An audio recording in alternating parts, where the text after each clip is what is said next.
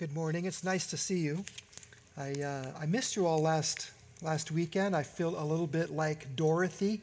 There's no place like home. There's no place like home. Until I woke up to all the smoke this morning. I really enjoyed attending the Exalting Christ conference at Community Bible Church in Vallejo last weekend, and then preaching at Grace Community Church in Minden, Nevada. And the saints there all pass along their greetings. Tim and Kathy LaFramboise wanted to make sure that I told everybody hello, as well as Brian Borgman. And I know we've been away a little bit from the book of Romans. By the way, I rejoice that the Lord used Pastor Christian Pollinard last Sunday to proclaim the word of God. Bless the Lord. But this is one more Sunday that we're not going to be back in Romans, Lord willing, next Sunday. But I really felt that the Lord wants us to hear the message of Isaiah chapter 40 and verse 8. Dave read the larger context, but Isaiah chapter 40 and verse 8 once again reads, "The grass withers, the flower fades, but the word of our God will stand forever." We have seen a lot of change. The last year plus, the last 20 years, during my lifetime, I think a lot has changed. But Isaiah, the prophet, also wrote and preached, ministered during a time of change in Israel.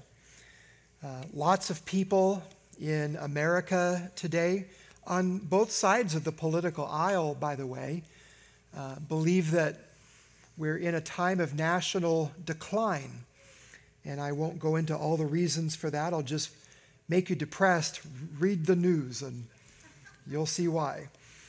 But Isaiah wrote during a similar period of national decline in Israel.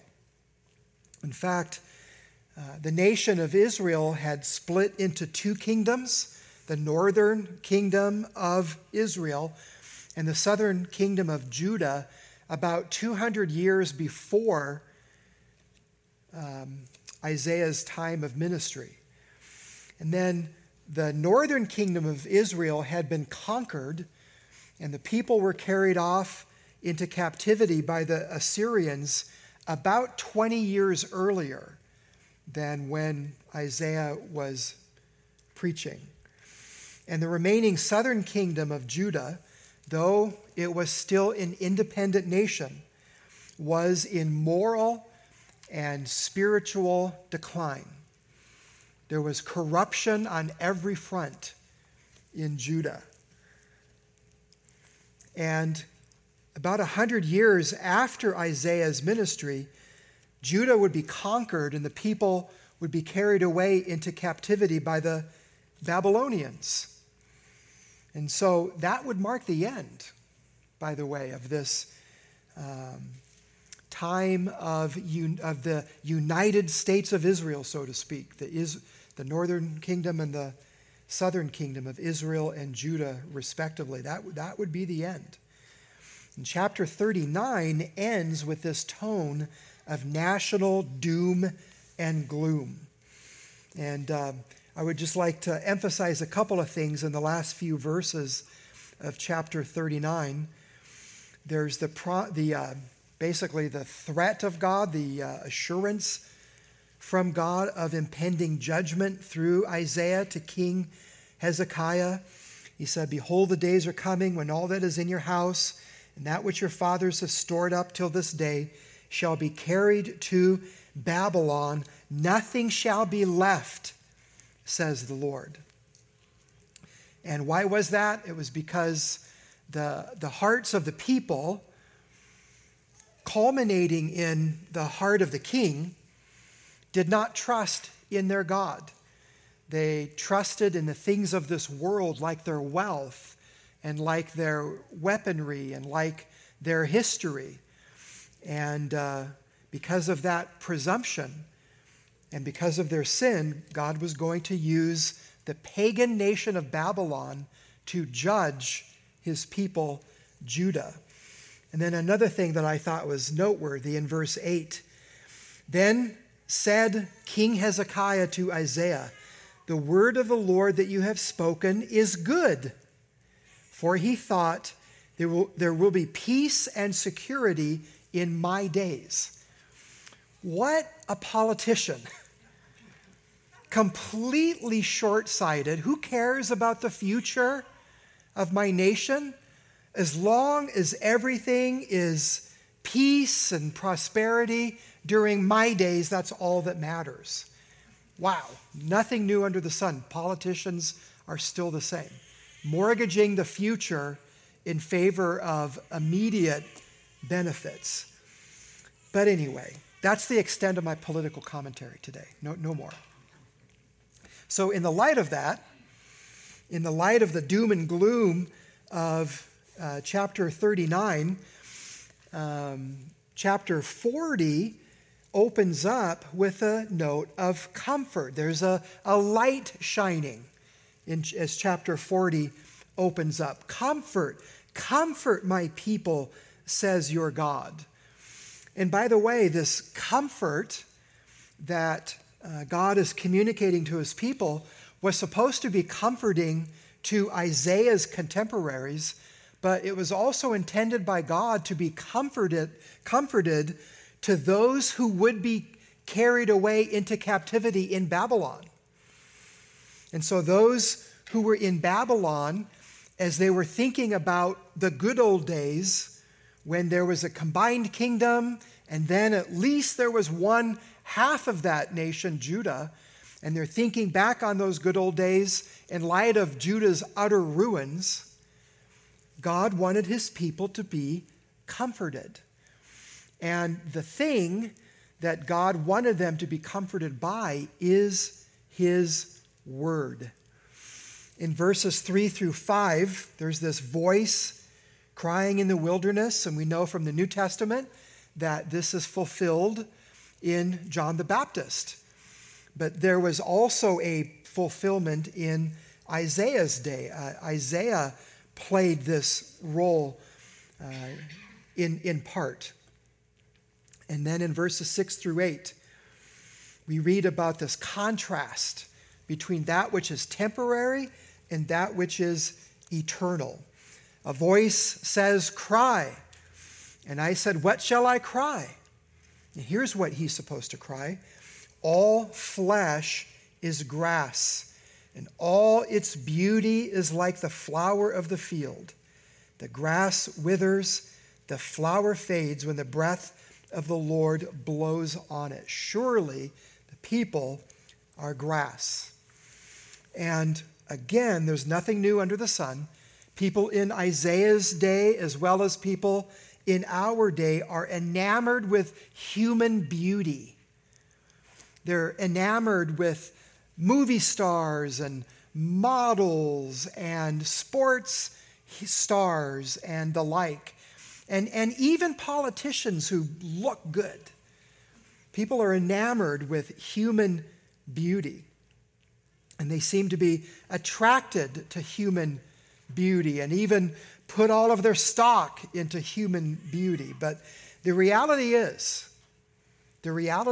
no matter how many facelifts a person might have, no matter how many anti-wrinkle treatments they might have, no matter how many supplements and drugs they might take, the fact of the matter is human beauty fades away, doesn't last. So what are we supposed to put our hope in then? Verse 8, the grass withers, the flower fades, but the word of our God will stand forever. So that's what we're going to be talking about. And to do justice to the text, the first thing that I want us to do is to notice what Isaiah has to say here about the frailty and transience of man. Because that's really what he's talking about in the first half of verse 8. The grass withers, the flower fades.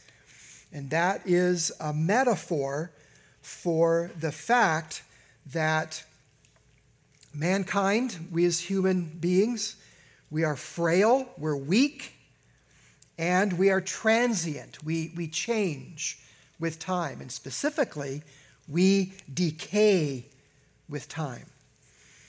So he says, the grass withers, the flower fades. Isaiah wants us to think about wild grass and desert flowers. And we're in an ideal environment to picture that metaphor.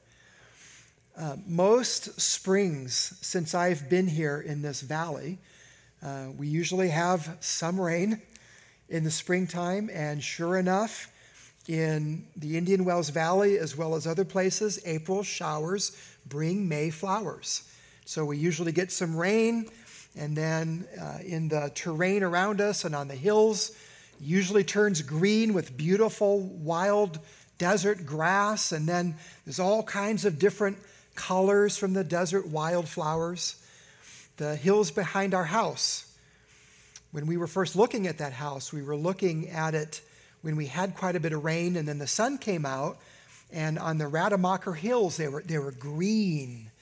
And in the little canyons between the hills, looked like velvety purple and all kinds of different colors from the beautiful wildflowers.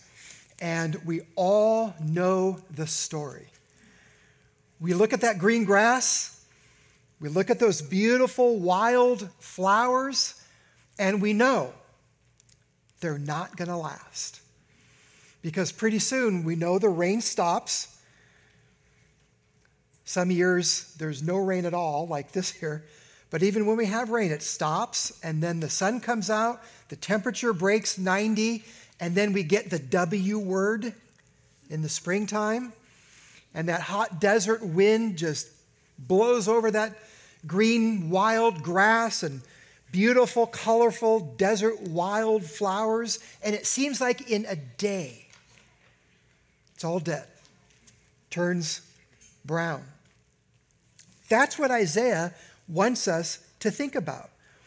That phenomenon that we see every single year in the desert is the picture of what it's like to be us, to be human beings who are frail and transient. We are weak. We change with time. We decay. A few years ago, I got a new driver's license. And for quite a few years, I don't remember, maybe it was 8, I don't know. But in California, if you have a clean driving record, and I try to drive conservatively. Driving on the 395 for all these years has taught me to really drive conservatively. And so I didn't have any tickets or accidents or anything, so I didn't have to get a new driver's license. My driver's license renewed automatically with the fee, and I'd keep on using the same picture, and I got kind of used to that picture. And then one day, I had to get a new picture taken and all that, so I go out to my mailbox, and I get out this envelope from the DMV, and I get out my driver's license, and I remember doing this. I did a double take. Who is that guy on my driver's license? Things had changed in 8 years or so. There's no escape. There's no getting around it. We can try, but the reality is time keeps on marching on, and with time marching on, the grass withers and the flower fades, including in our person. In Psalm 103, verses 15 and 16, the Bible says this: "As for man, his days are like grass. As a flower of the field, so he flourishes. For the wind passes over it, and it is gone, and its place remembers it no more." That's really sobering. Its place remembers it no more. It's just reality that for most of us, after we die, in a few short years, say 20 years or so, no one's going to remember us. And I'm not trying to be mean and dramatic. It's just true. I think of my own mother. She passed away in 2012. And obviously, I miss her. My brothers miss her. My wife misses her. We say that often. My kids miss her. But I have one grandson, one grandchild. Charlie has never met Grandma Norma. And so that generation not only is not going to remember Grandma Norma, Grandma Whitcomb, they've never even known her. They never even met her. And really, I'm in the same boat as well. After I go, there's my kids. I know they'll miss me. I've got one grandchild. Hopefully we have more, Lord willing. I trust that they'll miss me. But then that next generation, they may not even know me. And then the next, I'm just gone. That is real life. That's reality. One generation, maybe 2 generations, hardly anyone will even know that we're here. And it's just a stark reminder that we are subject to change. Whatever we touch, whatever we create, whatever we're in charge of, it's all subject to change. Think about everything that has to do with human society, with science, so-called.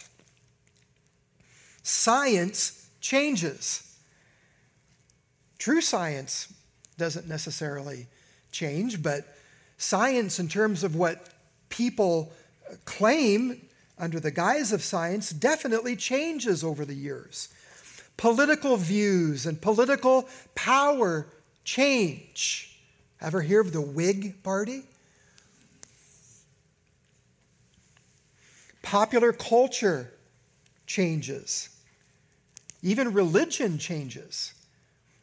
By religion, I don't mean true religion, God-revealed religion, but I mean what people do in the name of God, in the name of religion. Turns out it's really fashionable. There are fads in religion. Religion changes. What changes lie ahead? What will 2022 bring our way as a nation, as a church? Who's going to come?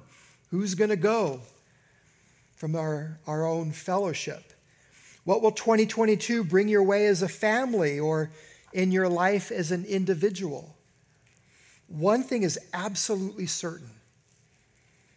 In the world of mankind, everything is subject to change.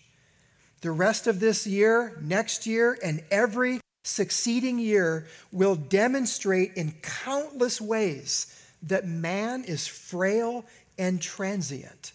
The grass withers, the flower fades. But Isaiah goes on to assure us that in contrast to us and our frailty and our transience, there stands as a strong tower the permanence of God's word. The permanence of God's word. So the second half of Isaiah 40 and verse 8. But the word of our God stands forever. What is it about the word of our God that makes it stand forever? It's not because of the writing materials, the form of ink that they used centuries ago, even thousands of years ago, isn't eternal. It wasn't what they wrote on, whether it was animal skins or papyrus. That decays. Even our modern paper decays. So what makes the word of our God stand forever? It's because it's the word of our God. The word of our God stands forever because God stands forever. The God of the Bible, the God who really is the eternal, never-changing God. In chapter 40 and verse 28, we read, "Have you not known? Have you not heard? The Lord is the everlasting God, the creator of the ends of the earth. He does not faint or grow weary. His understanding is unsearchable." In chapter 57 and verse 15, Isaiah is going to describe the God of the Bible as the God who inhabits eternity. And that's really interesting language because it emphasizes that God is not just eternal, but everywhere in eternity, if you can imagine it, eternity past and eternity future, wherever eternity exists, there is God present in eternity. He inhabits eternity. That's how eternal God is. And God, through the prophet Malachi, assured the people of God in a similar way. Malachi 3 and verse 6, "For I am the Lord, I do not change." The Westminster Shorter Catechism, in answer to the question, what is God? Which is a great question to ask. What is God? Here's their answer. I forgot the number in the catechism, but the Westminster Shorter Catechism says, "God is a spirit, infinite, eternal, and unchangeable in his being, wisdom, power, holiness, justice, goodness, and truth." So in contrast to the frailty and transience of man, God's word stands forever. And God's word stands forever because God himself stands forever. He's eternal and unchangeable. And this truth is designed to bring comfort to the people of God. Remember? Comfort. Yes, comfort my people, says your God. And that is comforting, isn't it? Because if our comfort in the midst of trying times and changing circumstances and all of the manifestations of the frailty and transience of man, if our comfort comes from man, what kind of comfort is that?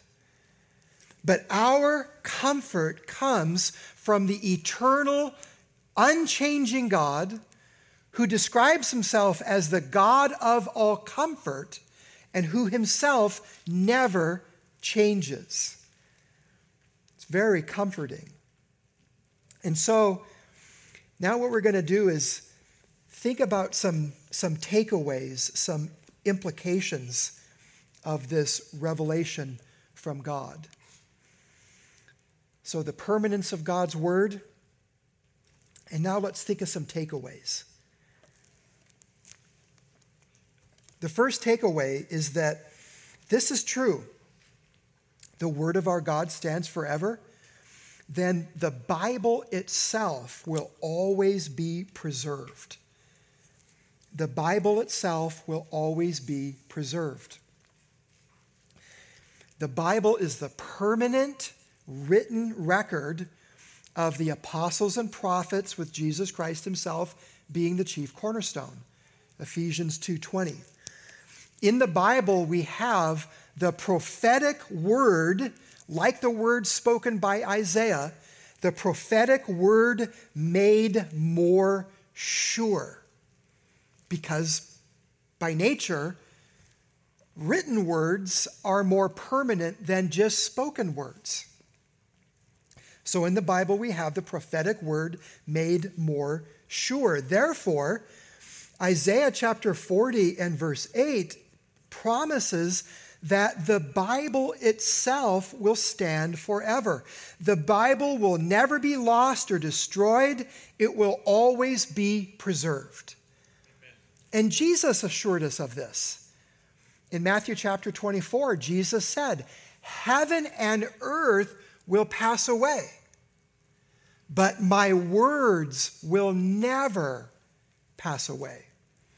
Jesus' words will last forever. Jesus' words will stand, just as all of God's word will stand. And guess what? History has proven this. It's a privilege that we have. Looking back on this promise, which, by the way, was written over 700 years before the time of Christ, so like 2,700 years or so, going on 2,800 years when Isaiah chapter 40 and verse 8 was written. It's one thing for Isaiah to say, the word of our God will stand forever, but it's another thing for 2,800 some years to go by and for us to actually see, wow, that's true. That's actually been fulfilled. Think about the Old Testament scriptures as an example.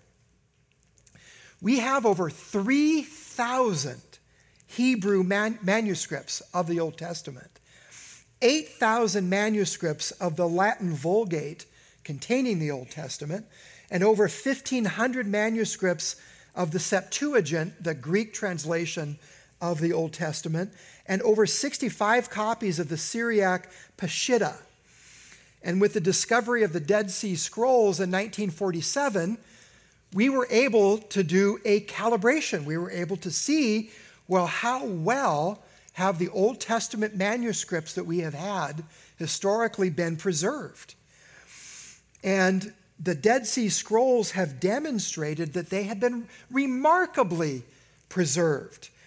In fact, as you total up all of the various textual variants, and there's no getting around textual variants when you're talking about handwritten, hand-copied manuscripts, there's the total text of the Old Testament that is reflected in the ESV Old Testament, there's less than 1% of the text that has a textual variant associated with it.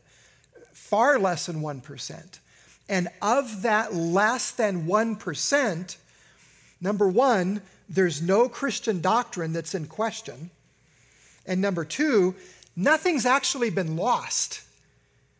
Because in these textual variants, it just means, well, is that verse, does it contain this word or that word?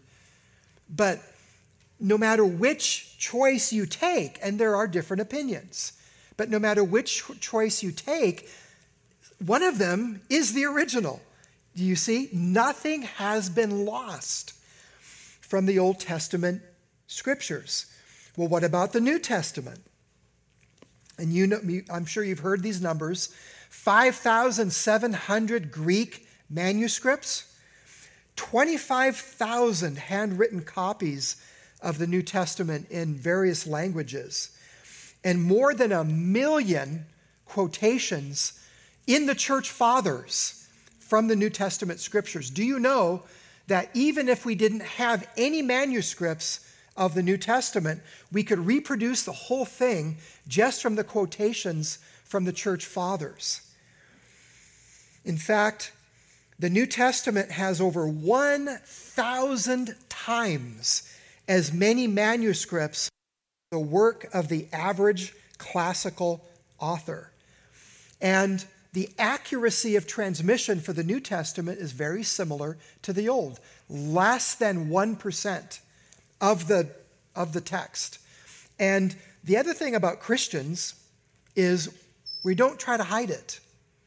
So you look in the Old Testament, you look in the New, and sometimes you're going to see little notes and it'll say the older manuscripts contain this or that. Maybe there's a movable new at the end of a word, and some manuscripts have it and some manuscripts don't. But we display it. We don't hide it. We don't sweep it under the rug, because it's actually an incredible validation of God's promise to preserve his word. Because the reason why there are textual variants to begin with is because there have been thousands upon thousands of copies. And those copies and the samples that we have from different periods of church history show remarkable accuracy in transmission, and more importantly, that nothing has been lost. Nothing has been lost. And so we actually have empirical, documented, scientific proof that Isaiah chapter 40 and verse 8 is correct. The word of our God will stand forever. Follow the science. Believe the Bible. And the thing is, this preservation has not occurred in a vacuum.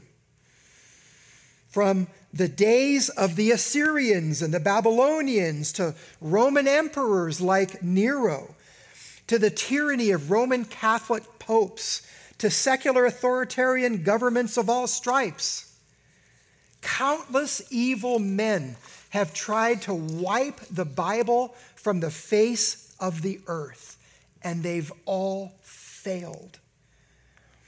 Voltaire, the 18th century French atheist, predicted that 100 years from his time, Christianity would become extinct.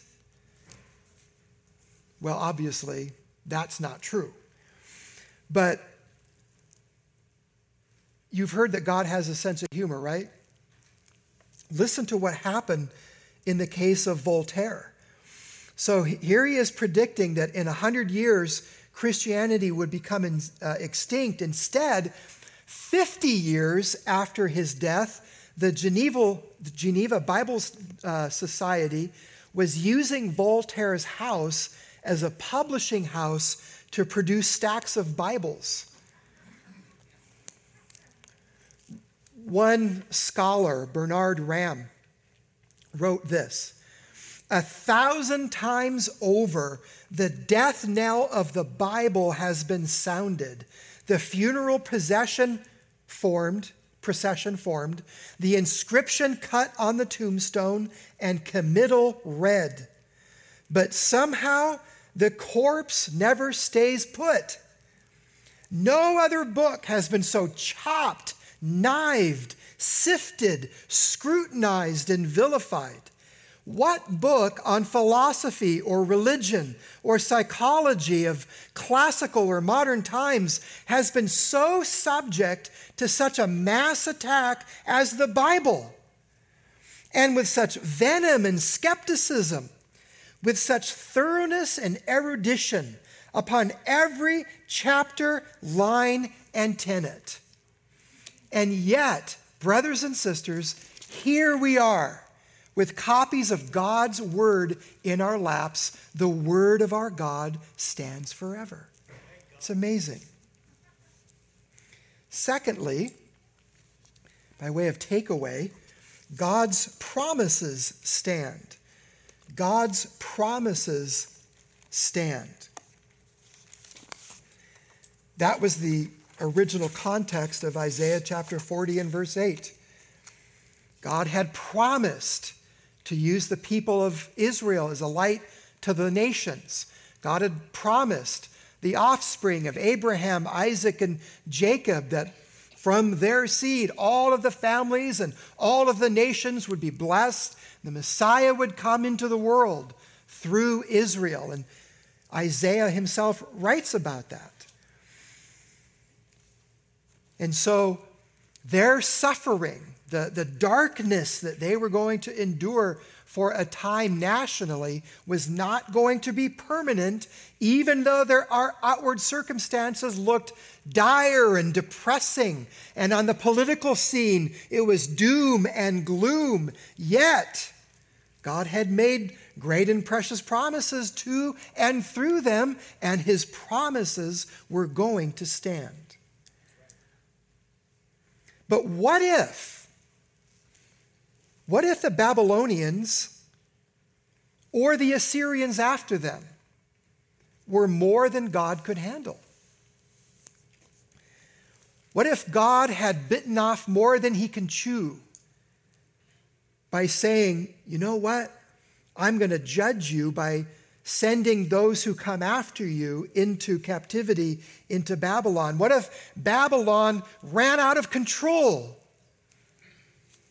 Well, notice what Isaiah assures us also in chapter 40, verses 15 through 17. Behold, the nations are like a drop from a bucket and are accounted as the dust on the scales. Behold, he takes up the coastlands like fine dust.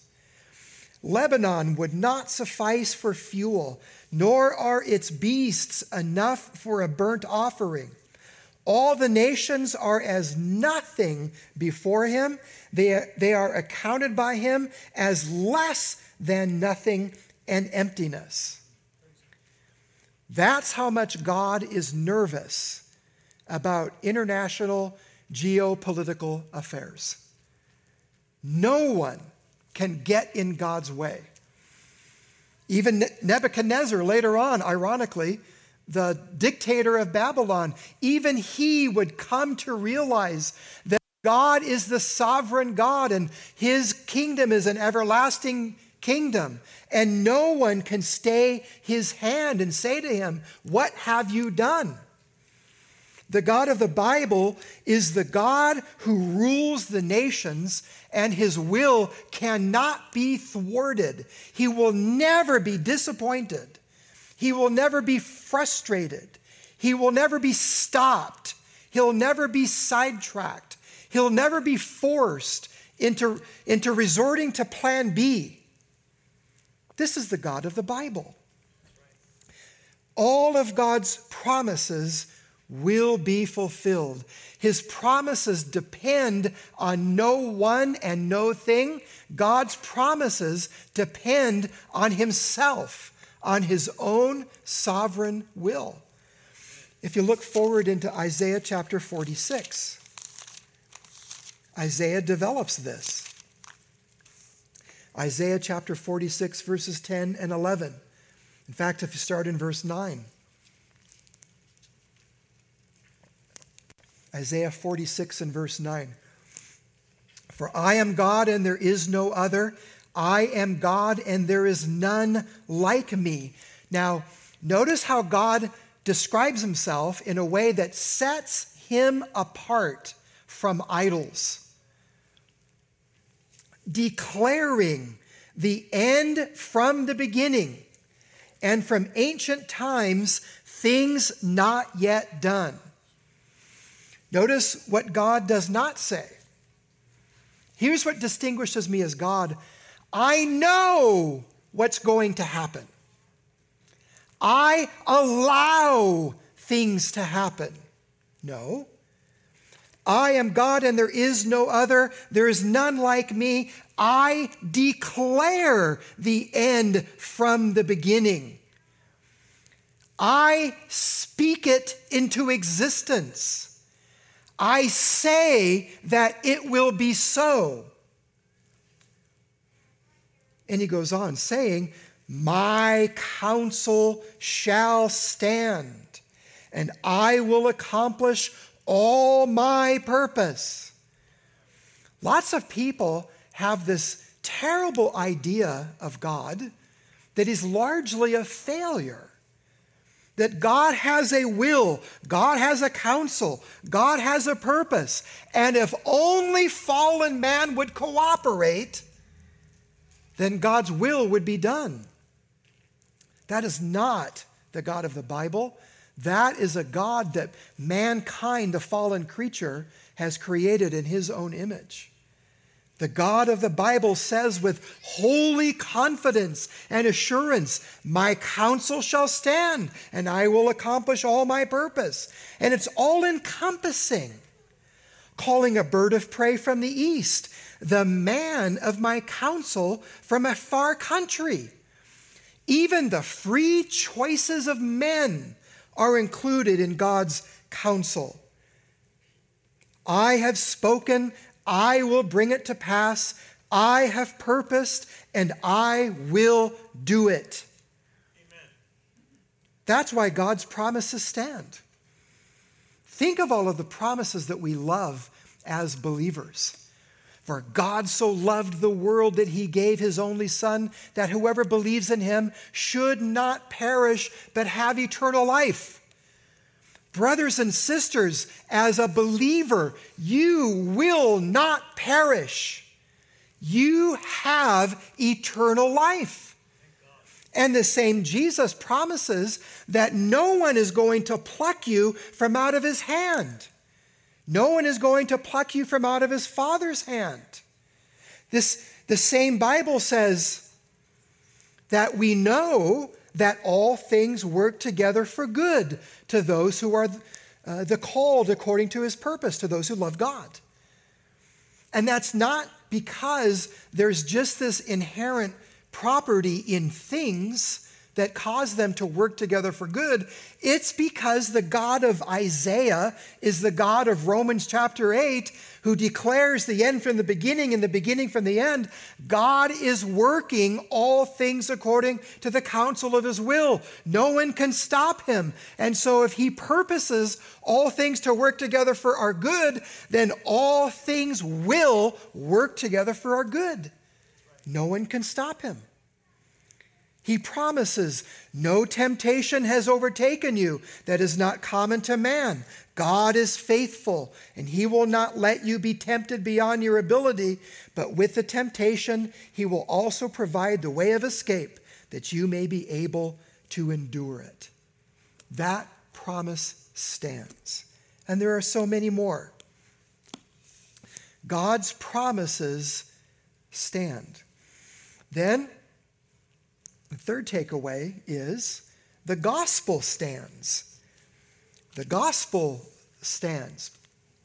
Isaiah says the word of our God stands forever. I'm saying the gospel stands. And why do I say that? Because the Apostle Peter said it. Look with me in 1 Peter chapter 1. 1 Peter chapter 1, verses 22 through 25. 1 Peter 1, starting in verse 22. Having purified your souls by your obedience to the truth, for a sincere brotherly love, love one another earnestly from a pure heart, since you have been born again. So notice Peter's logic, by the way. First, you are born again, then there are consequences in your life. Since you have been born again, therefore, love. And he says in verse 23, you have been born again, not of perishable seed, but of imperishable. In other words, not of something that changes and decays, but something that is imperishable and is beyond decay, impervious to decay, through the living and abiding Word of God. Now notice verse 24. All flesh is like grass, and all its glory like the flower of grass.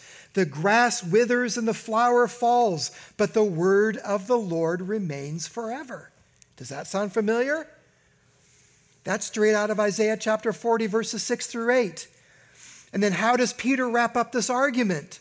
And this word, Peter says, is the gospel, the euangelion, the good news that was preached to you.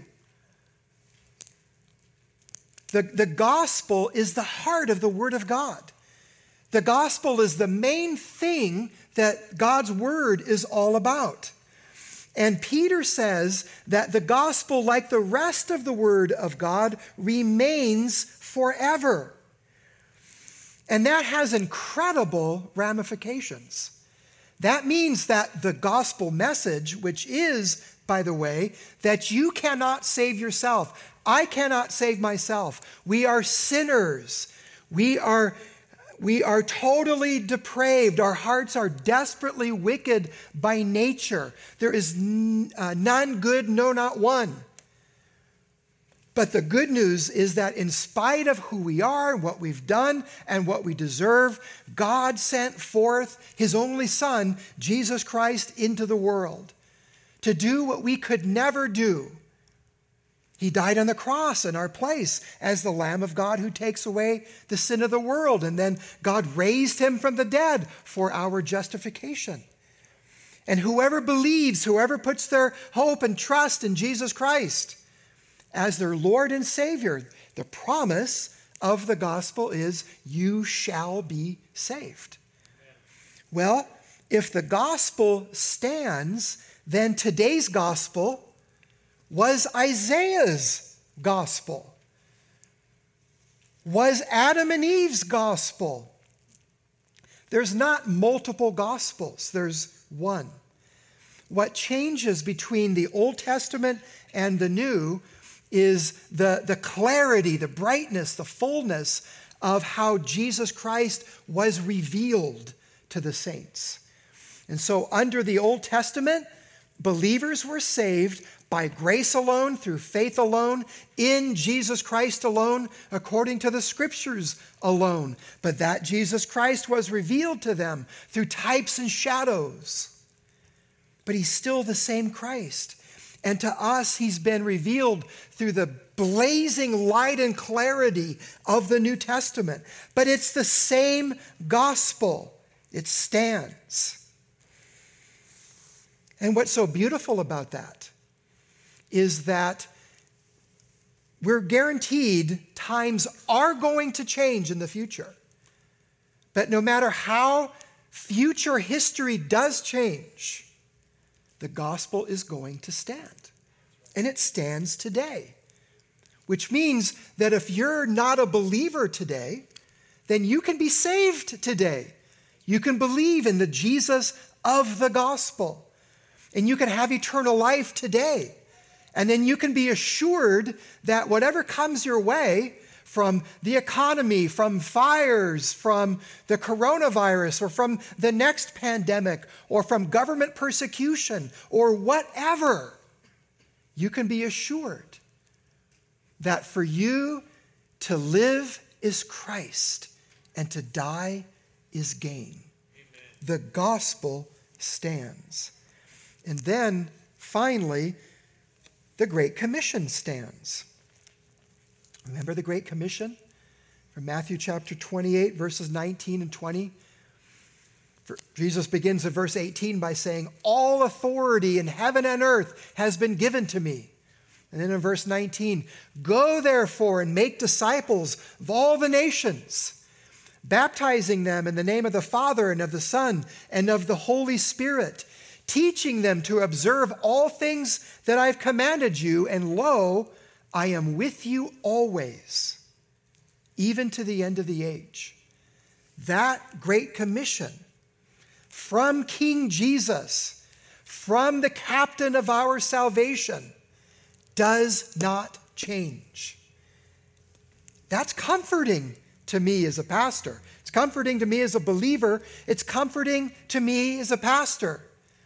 That means no matter what happens in Ridgecrest, no matter what happens in California, no matter who comes and who goes regarding attending our church, our mission stays the same.